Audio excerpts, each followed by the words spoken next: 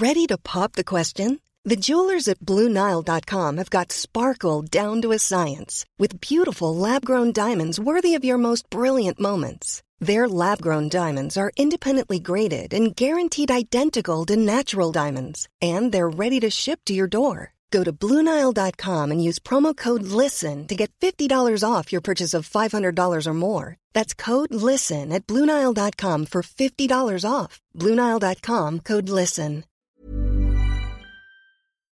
In a sudden flash, it all comes clear. It's a eureka moment, an epiphany. Hi, I'm Marcus Smith, host of the Constant Wonder podcast. The world offers marvel, meaning, and mystery around every single corner. In nature, art, science, culture, history, we talk everything from bees and beetles to obelisks and asteroids. Experience the thrill of transformative encounter. We'll bring more wonder to your day. Listen to Constant Wonder wherever you get your podcasts. Hello and welcome to another instalment of History Hack. This is really good today because we have a returnee and one that was amazingly popular last time he was on. We have with us Jonathan Clements, and he's here today as the author of Confucius, a biography, a fantastic introduction not only to Confucius but also Confucianism, which, depending on how you want to count it, is either a wacky cult with 6 million devotees or a belief system that claims 350 million followers in 91 countries. That's a bigger, larger percentage of the global population than Buddhism. In your face, Buddhism.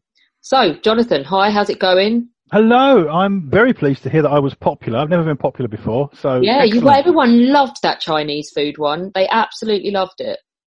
Excellent. Well, we like to hear this. Hopefully we haven't put off the world's Buddhist population at this point, no. No, we love Buddhism. We love Buddhism stuff. Yeah, and also going around Thailand. What a wonderful religion. I went round adopting Buddhism traits and leaving paracetamol in temples for everybody because I thought that was a lovely idea that you leave things like that in temples so that people who need them can go and get them.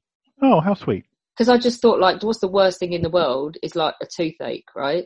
Mm. And my little travel bag was overstuffed with paracetamol, so I was leaving sachets all over Thailand, basically.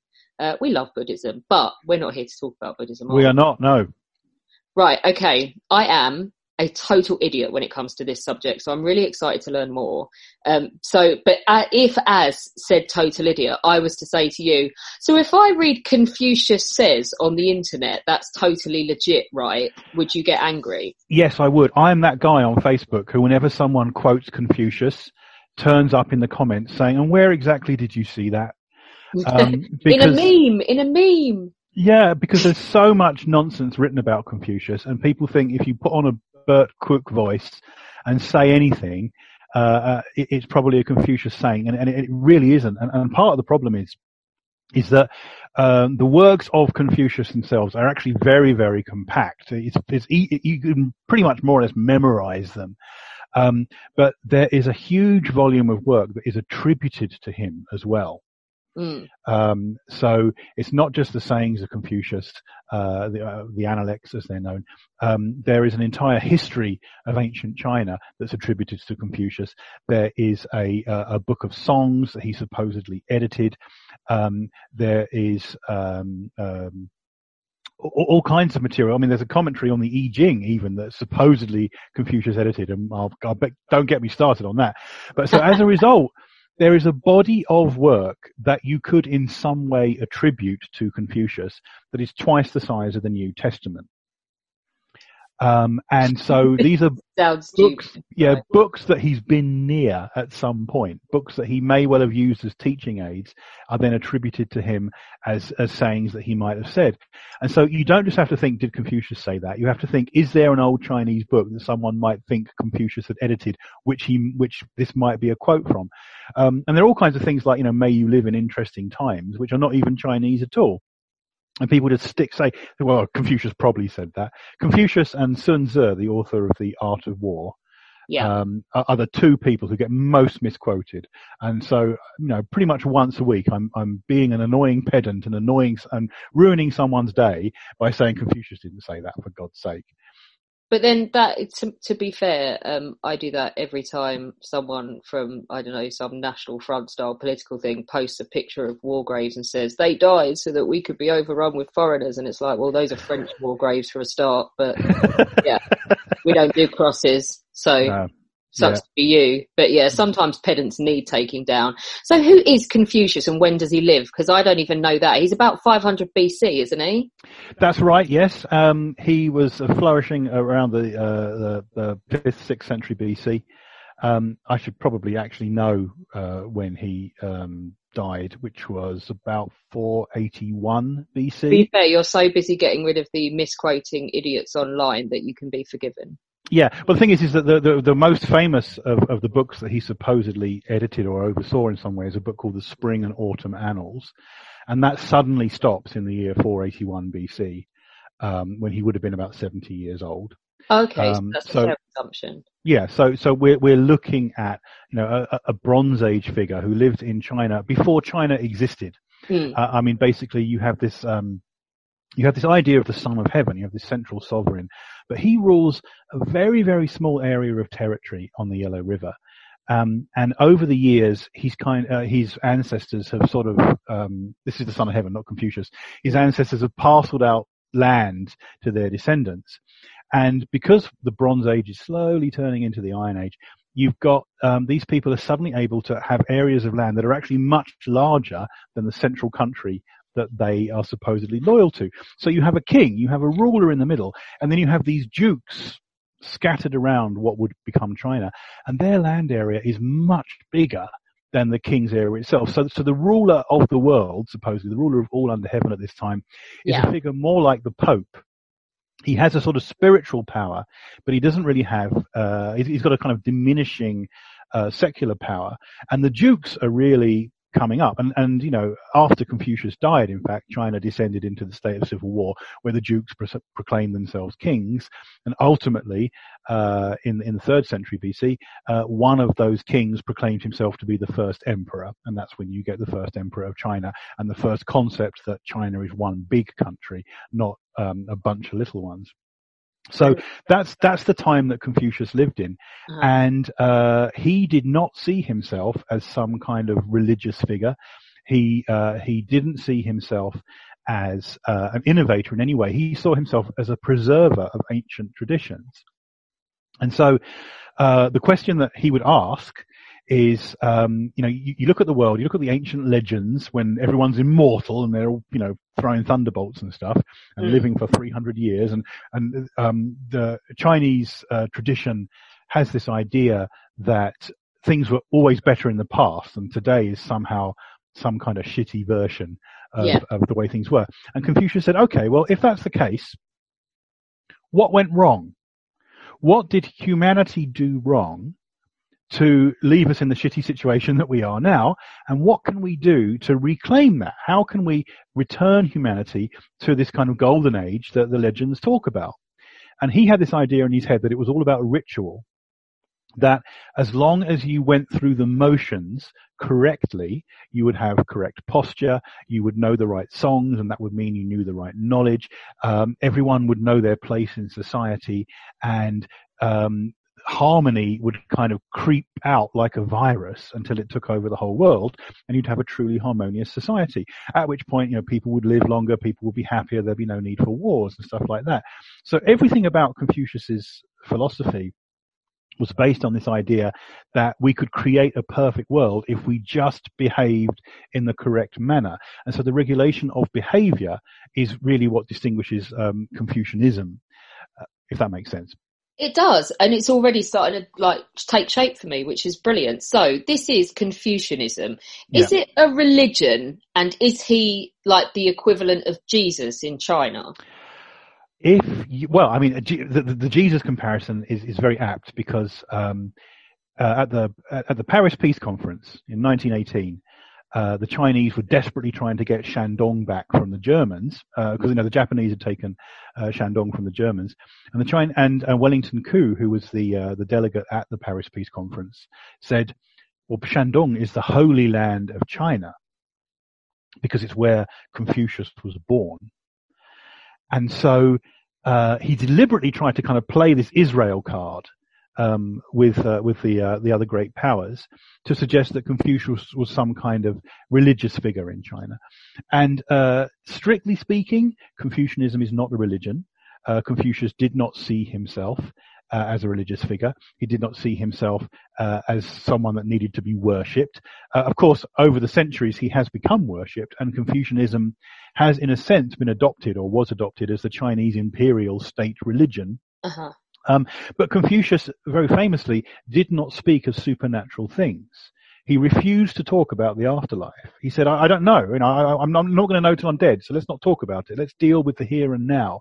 So it's an incredibly secular set of beliefs, and there's really no place in it for numinous notions or thoughts of gods or thoughts of the afterlife. So Confucius talks about showing respect for the ancestors, and this was misinterpreted by the Catholic Church as worshipping ancestors. Yeah. But actually, Catholic Church getting it wrong. Getting it wrong. Imagine. So there's this. But when he talks about worshipping your ancestors, what he means is venerating them, is showing a respect for your elders, because you must always defer to your elders. And so the religious angle is much more difficult to kind of stick together. I mean, I went to a Confucian school. I didn't go to a Confucian school, but I visited a Confucian school. That would be so cool if you... That would be weird, wouldn't it? There's a school in Shandong where they actually teach like posh Chinese children. They give them what they call a Confucian education. And someone said to me, so, would Confucius approve of this? And I said, no, he wouldn't approve of it for a moment, because, they're worshipping him like a god. There's a little shrine to him, and he wasn't up for that at all. Although, the figures that you quoted for Confucianism, yeah, there are 350 million people who describe themselves as adherents to the Confucian value system, but they are not religious. There's only 6 million people who actually worship him like he's some kind of deity, which is why there are kind of two sets of numbers for how big Confucianism actually is. I like this guy. He's talking sense. If what you're saying then, let's talk about the principles of Confucianism. Yeah. The overriding principle is don't be a dick. And there's a lot of people that could learn from this right now. Absolutely. In fact, when you say don't be a dick, that is, the actual quote in Confucius is, do not treat others as you would not want to be treated. There's like a negative in it.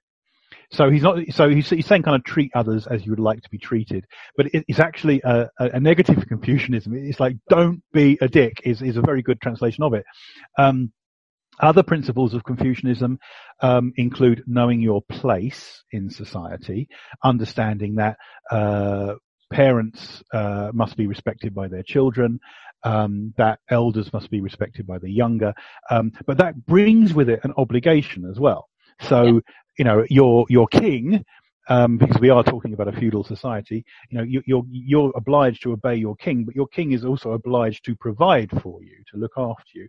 And the same goes with husbands and wives. A wife is supposedly supposed to defer to her husband, but her husband is supposed to cherish her and care for her.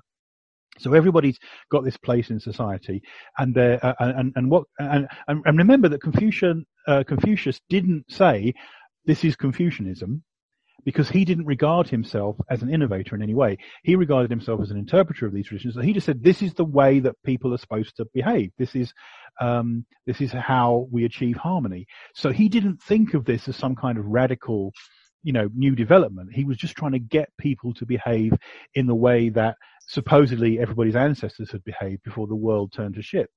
I really like this guy. Good. I'm glad I'm selling him to you. It's true though, isn't it? It's like, I'm no big deal. I'm just telling you, don't be a dick. Yeah.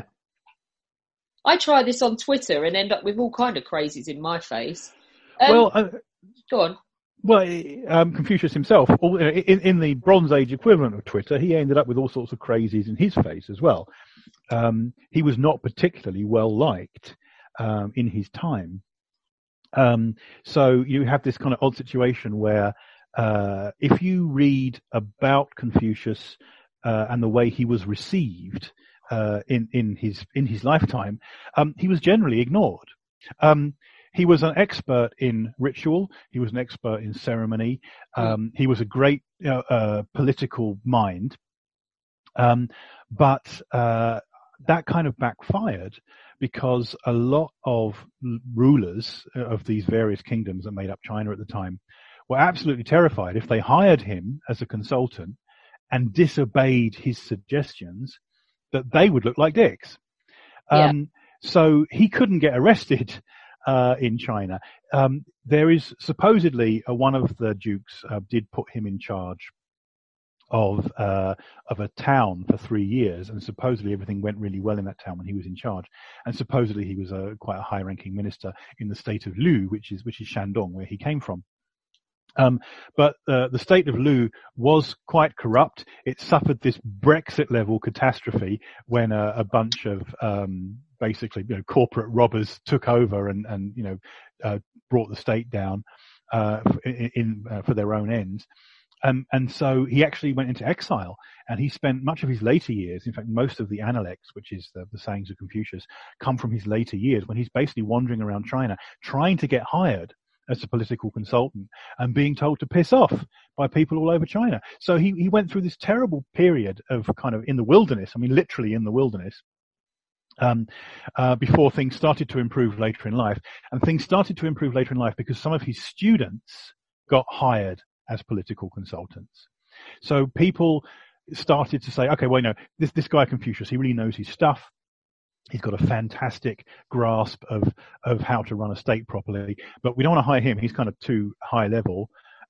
But his student, Zelu, he's really cool. We'll hire him instead. So some of Confucius' students started to get picked up as political consultants in these various states. And so he was kind of rehabilitated in old age. And by the end of his life, he was in a position of some respect. But he basically had very little opportunity to put his philosophies into direct use during his own lifetime. So you mentioned women in terms of you're supposed to be nice to your husband, but that your husband's supposed to be nice back. Is he quite good on gender from our perspective thousands of years later, or is it again a reflection of a feudal society? Well, that's a difficult question to answer because as you so eloquently put it, we're dealing with 2,500 years ago, so attitudes are very different, and it's a silly, an unreasonable thing to do to try and impose our values on a society 2,500 years ago. However, that said, there are ways of bringing women into the argument that Confucius didn't bother to do. Okay. So, for example, Sun Tzu, the author of The Art of War, I've translated The Art of War actually for Robinson. I think it was Robinson. It might have been Constable or Robinson. It was one or the other. And there are some very sexist moments in The Art of War because when you talk about deceiving someone, you use very gendered phrases in classical Chinese. So you say, be coquettish like a woman, and then when he's not looking, punch him in the face. And so I translated, I included footnotes in there on the nature of the translation, saying, I'm translating the sexism of the time here. However, I would not say that Sun Tzu himself was inherently sexist. In fact, Sun Tzu very famously said, I can train anyone to be a soldier. I'll prove it to you. And he got a bunch of women from the harem of one of the kings of China, China was going to be, and he trained them up. He drilled them as soldiers. So Sun Tzu was open to the prospect of women having some kind of capability beyond that of being a daughter or a wife or a mother. Confucius did not bother with that at all. He had his mother was quite a powerful figure. He was raised by a single mother, in fact. His father died when he was very young. He had a disabled brother. It's a very kind of modern background. He had a quarrelsome relationship with his wife. I think he actually got divorced late in life. And when he talks about women in the Analects, one of them is kind of this mother-in-law joke when he says women are like servants. You show them kindness and they take advantage. You scold them and they sulk. That's all he's got to say. And then there's some issues about a very famous and scurrilous figure in the Bronze Age, a woman called Nanza, who was having a public affair with her brother, and she was a duchess in one of the Chinese dukedoms, which would later become kingdoms, and Confucius was staying there, and she invited him to see her. And Confucius it was like HAL 9000 in 2001. It did not compute. Computer says no, because he couldn't go and see a Scarlet Woman, but he couldn't refuse the invitation of a duchess, and he went into absolute conniptions about it. And it's a very kind of controversial moment. And in fact, in the Confucius biopic starring Zhao Yun-fat, it's one of the best sequences is when he goes to see this woman. He goes to see Nanza. And this has become a subject of some debate, particularly in later years when feminists got involved in discussions over Confucius. His meeting with Nanza becomes this kind of crucial point in his career. But the fact is that he didn't have a whole lot to say about women. And whereas, you can forgive the assumptions of a Bronze Age society, there have been attempts by feminists, by modern feminists, to claim Confucianism as something that can be applied in a feminist way. And I don't see that in the text itself. You've really got to push it way, way outside what the text is actually saying before you can start to include women, because in Confucian terms, women are supposed to be indoors, out of trouble, obedient to their fathers as girls, and to their husbands as women, and to their sons as old women. And so there's no place for them in kind of public life. And so I was going to say something else and I forgot what it was going to be. And so, for example, in one of the problems that I have as a historian dealing with imperial Chinese history is that women's names don't get mentioned. Okay. It was considered rude to address a lady by her name. And so there are thousands of moments in Chinese history where women are just kind of shuffled off into the shadows, supposedly out of a sense of chivalry.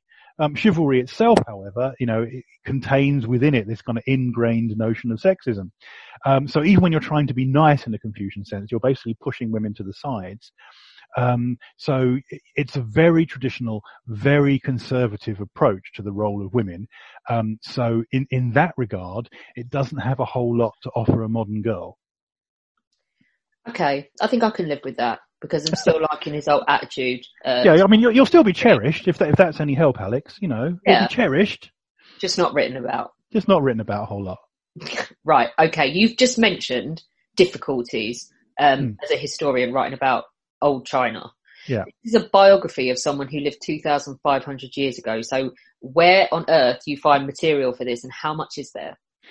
Well, like I said, if materials that Confucius was involved with in some way amount to double the size of the New Testament.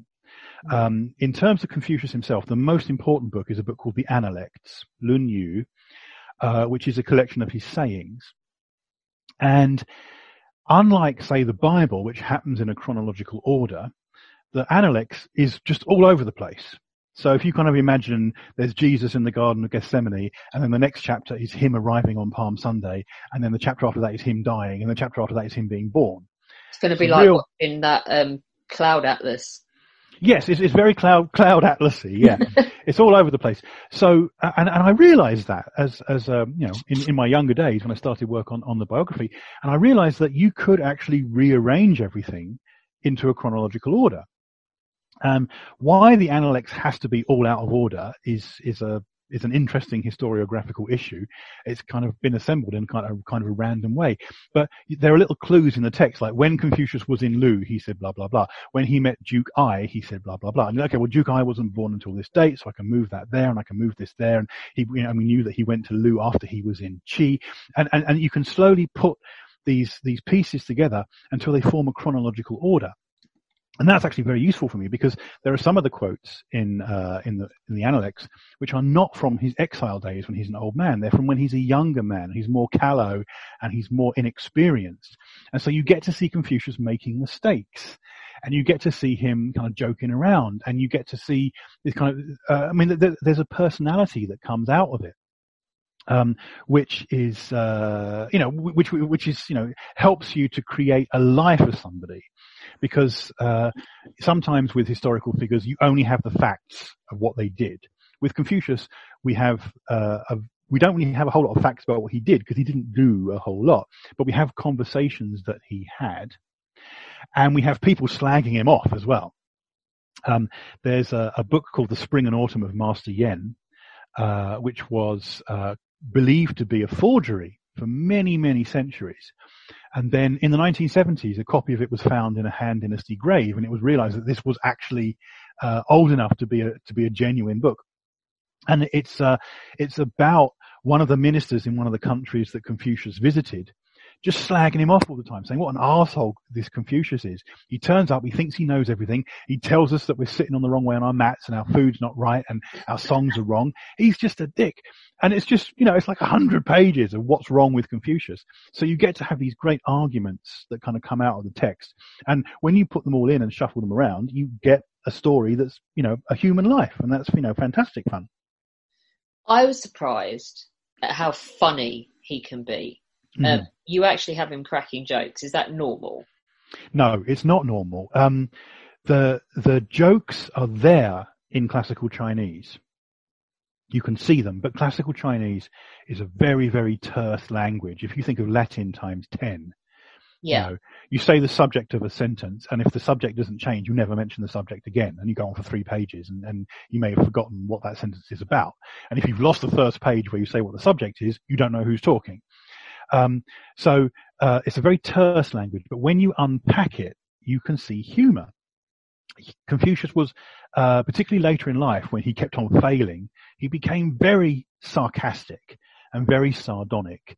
And so he was given a speech once, and there was a heckler in the crowd who said, Confucius, you don't really seem to know any single subject. You're just you just think you know everything. And he's like, oh, I'm sorry, maybe I should just be a chariot driver then. Fuck off. And it's incredibly, immediate and funny. But the thing is that because he's held in such reverence by the Chinese, because he's achieved this very iconic, godlike status, no one wants to talk about him arguing with his wife, falling out with his son, failing in any way. And so those kind of stories get edged away from the record, but they're definitely there in classical Chinese, and I'd certainly try and bring them out, because I think he's not just this iconic figure. He's a real man. He was a struggling teacher with a very modern kind of upbringing, with the kind of things that he had to deal with. In a way, he's got this, he's raised by a single mother, his disabled brother, a teaching career that doesn't quite go the way he wants to, nobody likes him, he loses his job. He's got all of these, very real problems in his life, and that helps explain the kind of person that he became. Hiring for your small business? If you're not looking for professionals on LinkedIn, you're looking in the wrong place. That's like looking for your car keys in a fish tank.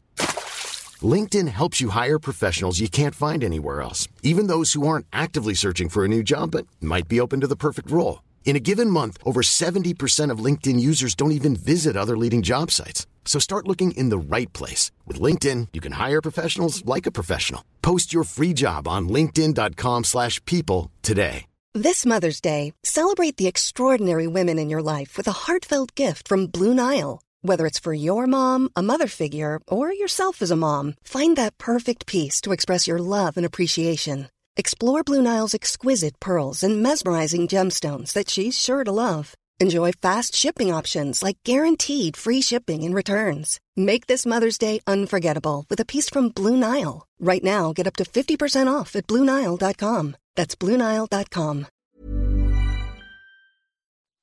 You're talking about how the Chinese revere him now and how that affects how people want to discuss him and talk about him. Mm-hmm. If we were going to boil him down into a nutshell as to what he achieved in his own lifetime, what do we end up with? Almost nothing. In terms of his own philosophy, that he was a political consultant and he was there to run countries for you, he basically couldn't get arrested. in a didactic sense, in the sense that he saw himself as a teacher.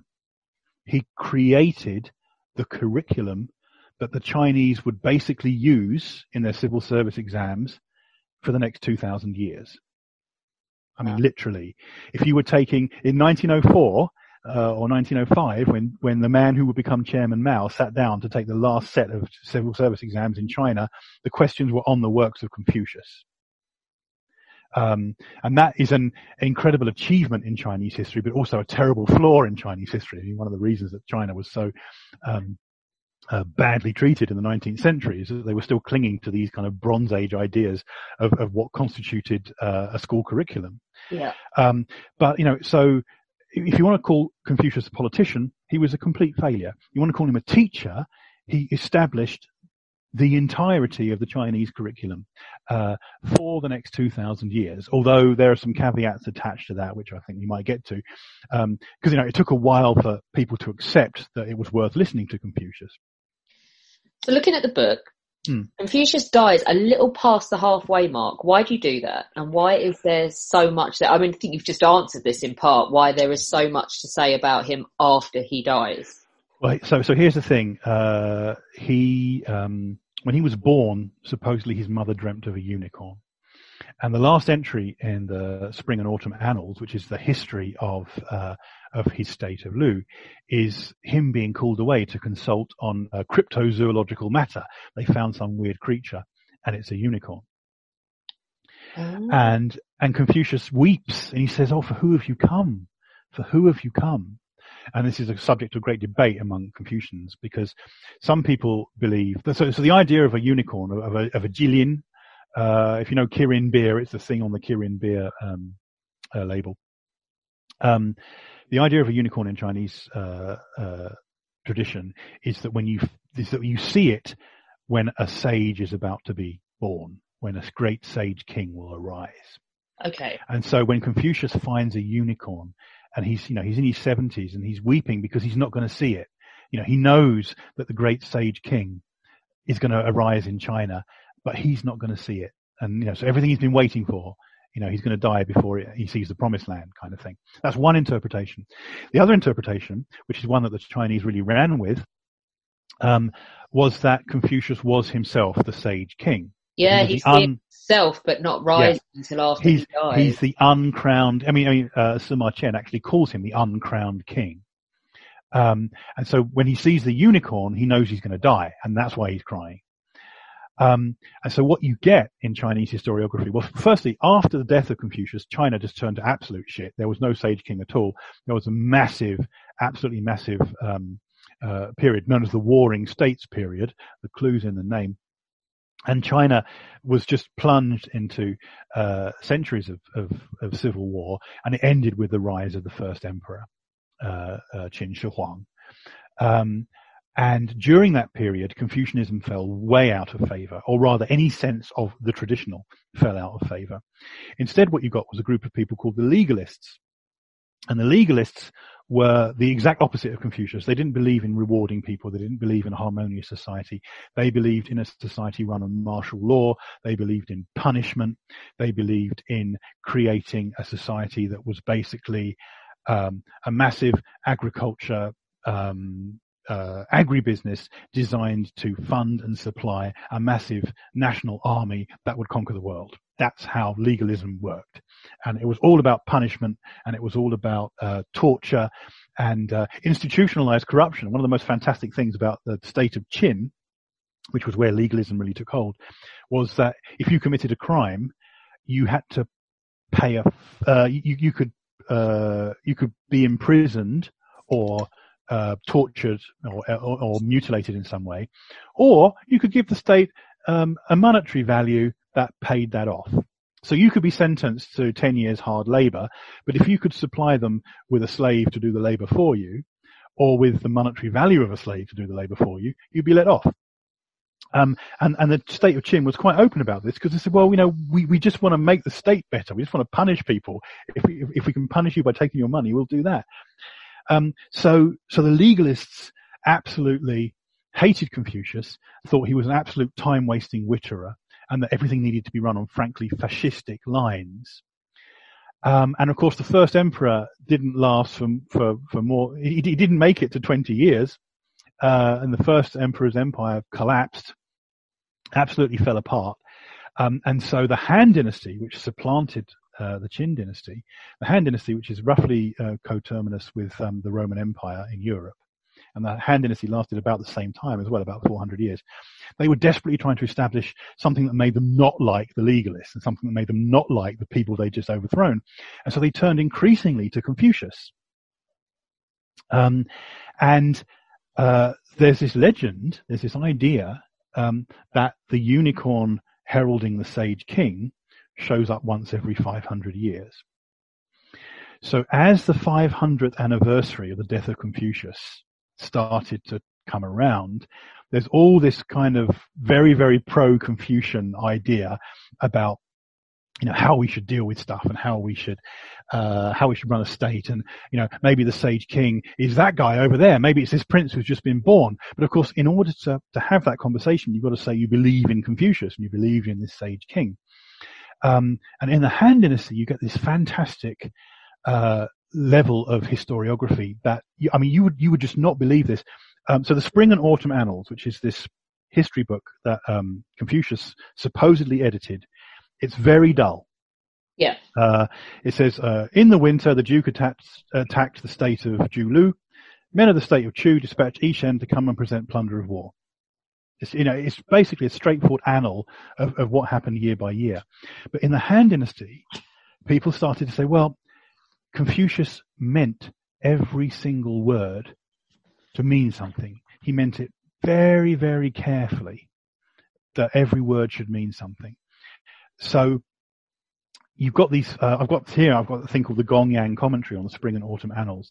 Every single sentence has got a paragraph or two paragraphs out of it explaining why that verb was used and why not another verb, and why does they call him the Duke when he was actually a king at this time, and why do they call the state Julo when actually it was called Ju, and so even the typos in the Spring and Autumn Annals are believed to have some kind of relevance.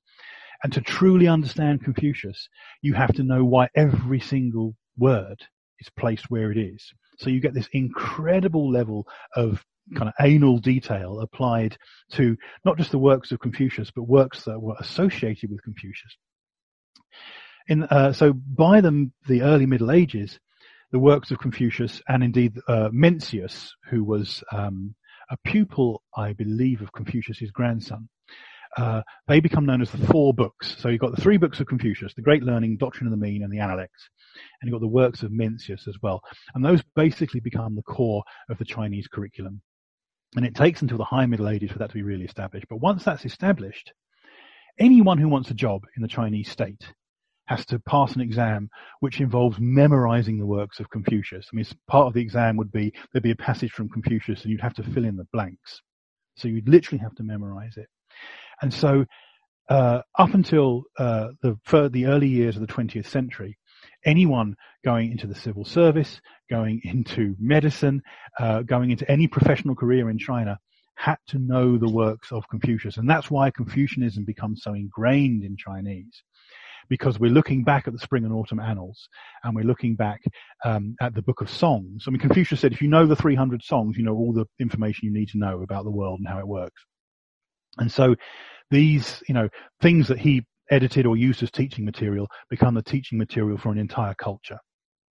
They do. And we've mentioned that it takes, that it's the reason that China is crapped on in the 19th century. And it's the reason that it takes so long for China to emerge onto the world stage.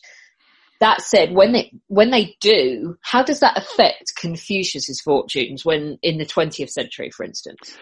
Well, there are mixed feelings among the Chinese about the extent to which Confucius is responsible for their ills and their troubles. There were some thinkers like Kang Youwei, who was a big reformer. He said that Confucius was a radical, and that China needed to be radical like Confucius, and that within the works of Confucius there was the argument for a constitutional monarchy, for example. But he was kind of a nutter. it was much more common, particularly in the early 20th century when the Republican movement is kicking off in China, for people to regard Confucius as a symbol of everything that was hidebound, everything that was wrong with Chinese culture. So He Yin-jen, for example, who is a very interesting Chinese feminist from the early 20th century, really fascinating thinker. And she says, so much of what's wrong with China is caused by men, and the way that men behave is caused by Confucius. She was, absolutely, she was right in there for the jugular with what we would now call a concept of the patriarchy. And that everything that was wrong with China had been caused by, ignoring what women think, ignoring what women say, binding women's feet, prioritizing wars and sport over, anything more interesting. It's funny, isn't it, that they don't blame themselves over the course of 2,000 years for not evolving, or changing the way they look at things. And they blame the guy that said it in the Bronze Age. Well, I mean, up to a point, except Confucius didn't see himself as a reformer, as a radical. He saw himself as a conservative, trying to get people to behave the way they were in the good old days. Yeah. And so what you have with Confucianism 2,000 years later is people are still fighting about what that means and what the good old days should be. And you are attempting to apply the standards of a Bronze Age society to the 20th century. And of course, any text, I won't name any religions, but, pick one. Any text that tries to impose the mores and the morals and the traditions of 2,000 years in the past is going to run into trouble when it faces new challenges and new issues. Oh, Leviticus, anyone? Well, indeed. So, there's so that was a real issue for Confucianism as well. And of course, what you end up with, in fact, is the Cultural Revolution, when the Communist Party takes over, the communists win, and the People's Republic of China is proclaimed in 1949. And then when Chairman Mao is losing control of his power base, he institutes the Cultural Revolution, which is a crusade against the four olds: old customs, old culture, old habits, old ideas. And so the Red Guards were doing everything. They were ripping down Confucian temples. They were destroying, Confucian artifacts, burning Confucian books. If you go to the grave of Confucius now in Chufu, it's been reconstructed because the Red Guards dynamited the thing. And his gravestone has been held back together with, glue and staples because it was blown into smithereens. But his grave mound was actually just absolutely destroyed. They broke into the tomb of one of his descendants and dragged the corpse out and hung it from a tree. It was a very anti-Confucian time. So his fortunes fluctuated greatly in the 20th century. Is it fair to say then that the greatest enemy to Confucianism and Confucius is communist? No. Surprisingly, no. I would say the greatest enemy to Confucianism is postmodernism. Okay. Because the Communist Party did what they did, and then as time went on, they saw that there was a way that Confucianism had merits, it had uses in running a society. And so they kind of backed away in the 80s from attacking Confucius, and in fact began to support him in a great way and use him in all kinds of slogans and ideas. But postmodernists turn up, literary critics.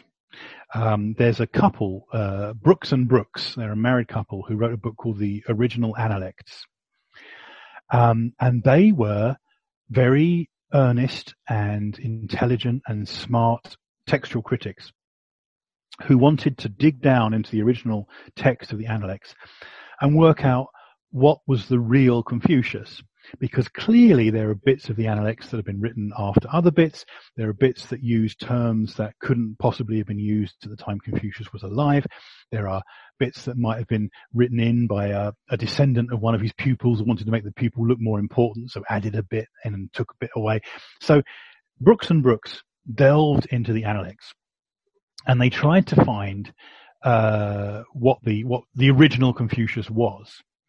But they were so successful at saying, well, this bit was obviously written after he was dead, and this bit doesn't relate to Confucius, and this bit was copied from this other book. By the time they'd finished, there was only one paragraph left. Wow. Going through everything that Confucius had said in the Analects and cutting this away and cutting that away, there was only one passage from Analects chapter 4 that they believed contained any actual quotes from the man himself. And it is as follows. The master said, he does not worry that he has no position. He worries about whether he is qualified to hold one. He does not worry that no one recognizes his worth. He seeks to become worthy to be recognized. The gentleman concentrates on right. The little man concentrates on advantage. And that's all that's left of the historical Confucius, according to Brooks and Brooks. And they're very persuasive as well. There's no reason to doubt them. So they said, so if a disciple asks a question, or if Confucius is in a particular country, it's probably the fact that one of the descendants of that school added that passage to make their master look good. Or if it's a particular country, someone from that country added that passage to make it look like, he'd been to their country. So there's almost nothing left. And so this creates this very kind of postmodern issue, much like, did Shakespeare write Hamlet? The question then becomes, well, does it matter if he did or not? Because the text still exists. So what I would suggest is that regardless of whether or not you're going to follow the postmodernists down that rabbit hole and deny that any of it's genuine at all. It's one hell of a rabbit hole, isn't it? Yeah, it is. But the fact is that for 2,000 years of Chinese history, people have believed that Confucius wrote those words or Confucius said those things. And so therefore, the text still exists. Whether or not you want to dispute its origins, the text is still there and it's still a vital part of Chinese culture. It is indeed. He is experiencing a huge renaissance in the 21st century, though, isn't he? Yes, he is. Largely, we have the Communist Party to thank for this. But the fact is that Confucius, because he didn't talk about the supernatural, because he's not supposedly a religion, is a fantastic secular icon. And so in Singapore, for example, when the government of Singapore is looking for something that can unite all these different races in Singapore, but still be kind of Chinesey, they say, well, we can all agree that Confucius was cool, that he was a great thinker. Let's all behave in a Confucian way. After the fall of the Gang of Four and the rise of Deng Xiaoping in China, the Chinese took a page from the Singaporean, rule book and said, well, let's try that too. Let's discover Confucius as an icon that we can all agree on, about creating a harmonious society. So they started to run academic conferences that didn't call for the dynamiting of his tomb. And this culminated in 2005 with Hu Jintao, the leader of China, saying, we want a harmonious society. A Hexie Shihui. And so that has become one of the buzzwords of modern China. In the 21st century, this idea that you shouldn't rock the boat, that you should just get on and try and cooperate with everybody, and that Confucius is this kind of icon that holds all Chinese people together. And it's a very handy smokescreen over the Communist Party itself. For example, every country, more or less, has a cultural outreach organization. We've got the British Council, and the Germans have got the Goethe Institute, and the Spanish have got the Instituto Cervantes, and I can't remember what the French one's called, but it's something French. And they're all named after these kind of iconic figures. People's Republic of China has the Confucius Institutes, which are scattered all over the world and are agents of Chinese soft power. So this is completely normal for any country to do that. However, the Confucius Institutes have, created some controversy because they keep on trying to push a People's Republic agenda. If they were called Chairman Mao Institutes, people would probably understand more what their position is in terms of, China's overseas cultural policy. But they're not. They're called Confucius Institutes, so they're kind of soft and fluffy and fun and not quite what you're expecting. So for all these reasons, Confucius has experienced, a massive renaissance. in the 21st century in particular. And I don't see it fading either, because he's such a handy icon. It's not just about China, it's about Korea, it's about Japan, it's about Vietnam. He's perfect for the 21st century, because this whole mantra of stepping away from nationalism and religion and just saying, let's just not be dicks, is quite appealing to this generation, isn't it? Absolutely, and so there's a whole group of American political thinkers who see themselves as new Confucians, who are trying to promote this kind of agenda too. So it's a very good policy for kind of unifying different countries, and the People's Republic are spearheading that. But there are plenty of other countries as well that see themselves as Confucian-ish, and that kind of helps glue everything together. One last question for you: what do you reckon the chances are that we'll uncover anything else that we know he wrote? Well, in fact, in our lifetime, there have been several discoveries of new Confucian works. In the 70s, in Ma Wong Dui, which is a grave site in Changsha in South China, they found a tomb belonging to an aristocrat, and he was buried with his library. And several of the books in there were books that no longer existed. The first emperor very famously burned all the books that disagree with him. And in fact, the works of Confucius were believed lost for a long time. And then it was only it was several decades later that they found them hidden in the wall in Qufu, in his hometown. And so most of our copies of Confucian works are descended from these books that were hidden in this wall.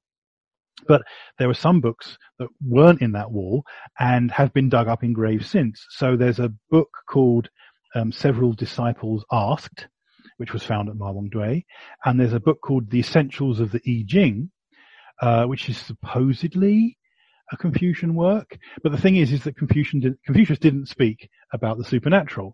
So why he's going to be looking at the Book of Changes and talking about foreseeing the future is a problematic area. And the idea of the essentials is that he claimed in later life that he liked reading the wisdom in the I Ching is often called the I Ching in English. He liked reading the wisdom in it, but he didn't use it to predict the future. That's a very doubtful claim to make, but that's one that's made in the book. And then in 2011, in Nanchang, there was another discovery, another grave of a guy called the Marquis of Haihun, very controversial figure. And he was buried again with some books. And very handily, there was an earthquake about 1700 years ago that dropped his entire grave below the water table in Nanchang.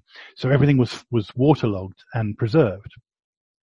And they've dug up his grave now. And in the grave, one of the things they found was something called the Qi Analects. And this is a copy of the Analects, the sayings of Confucius, but it's from the state of Qi, where it had 2 extra chapters.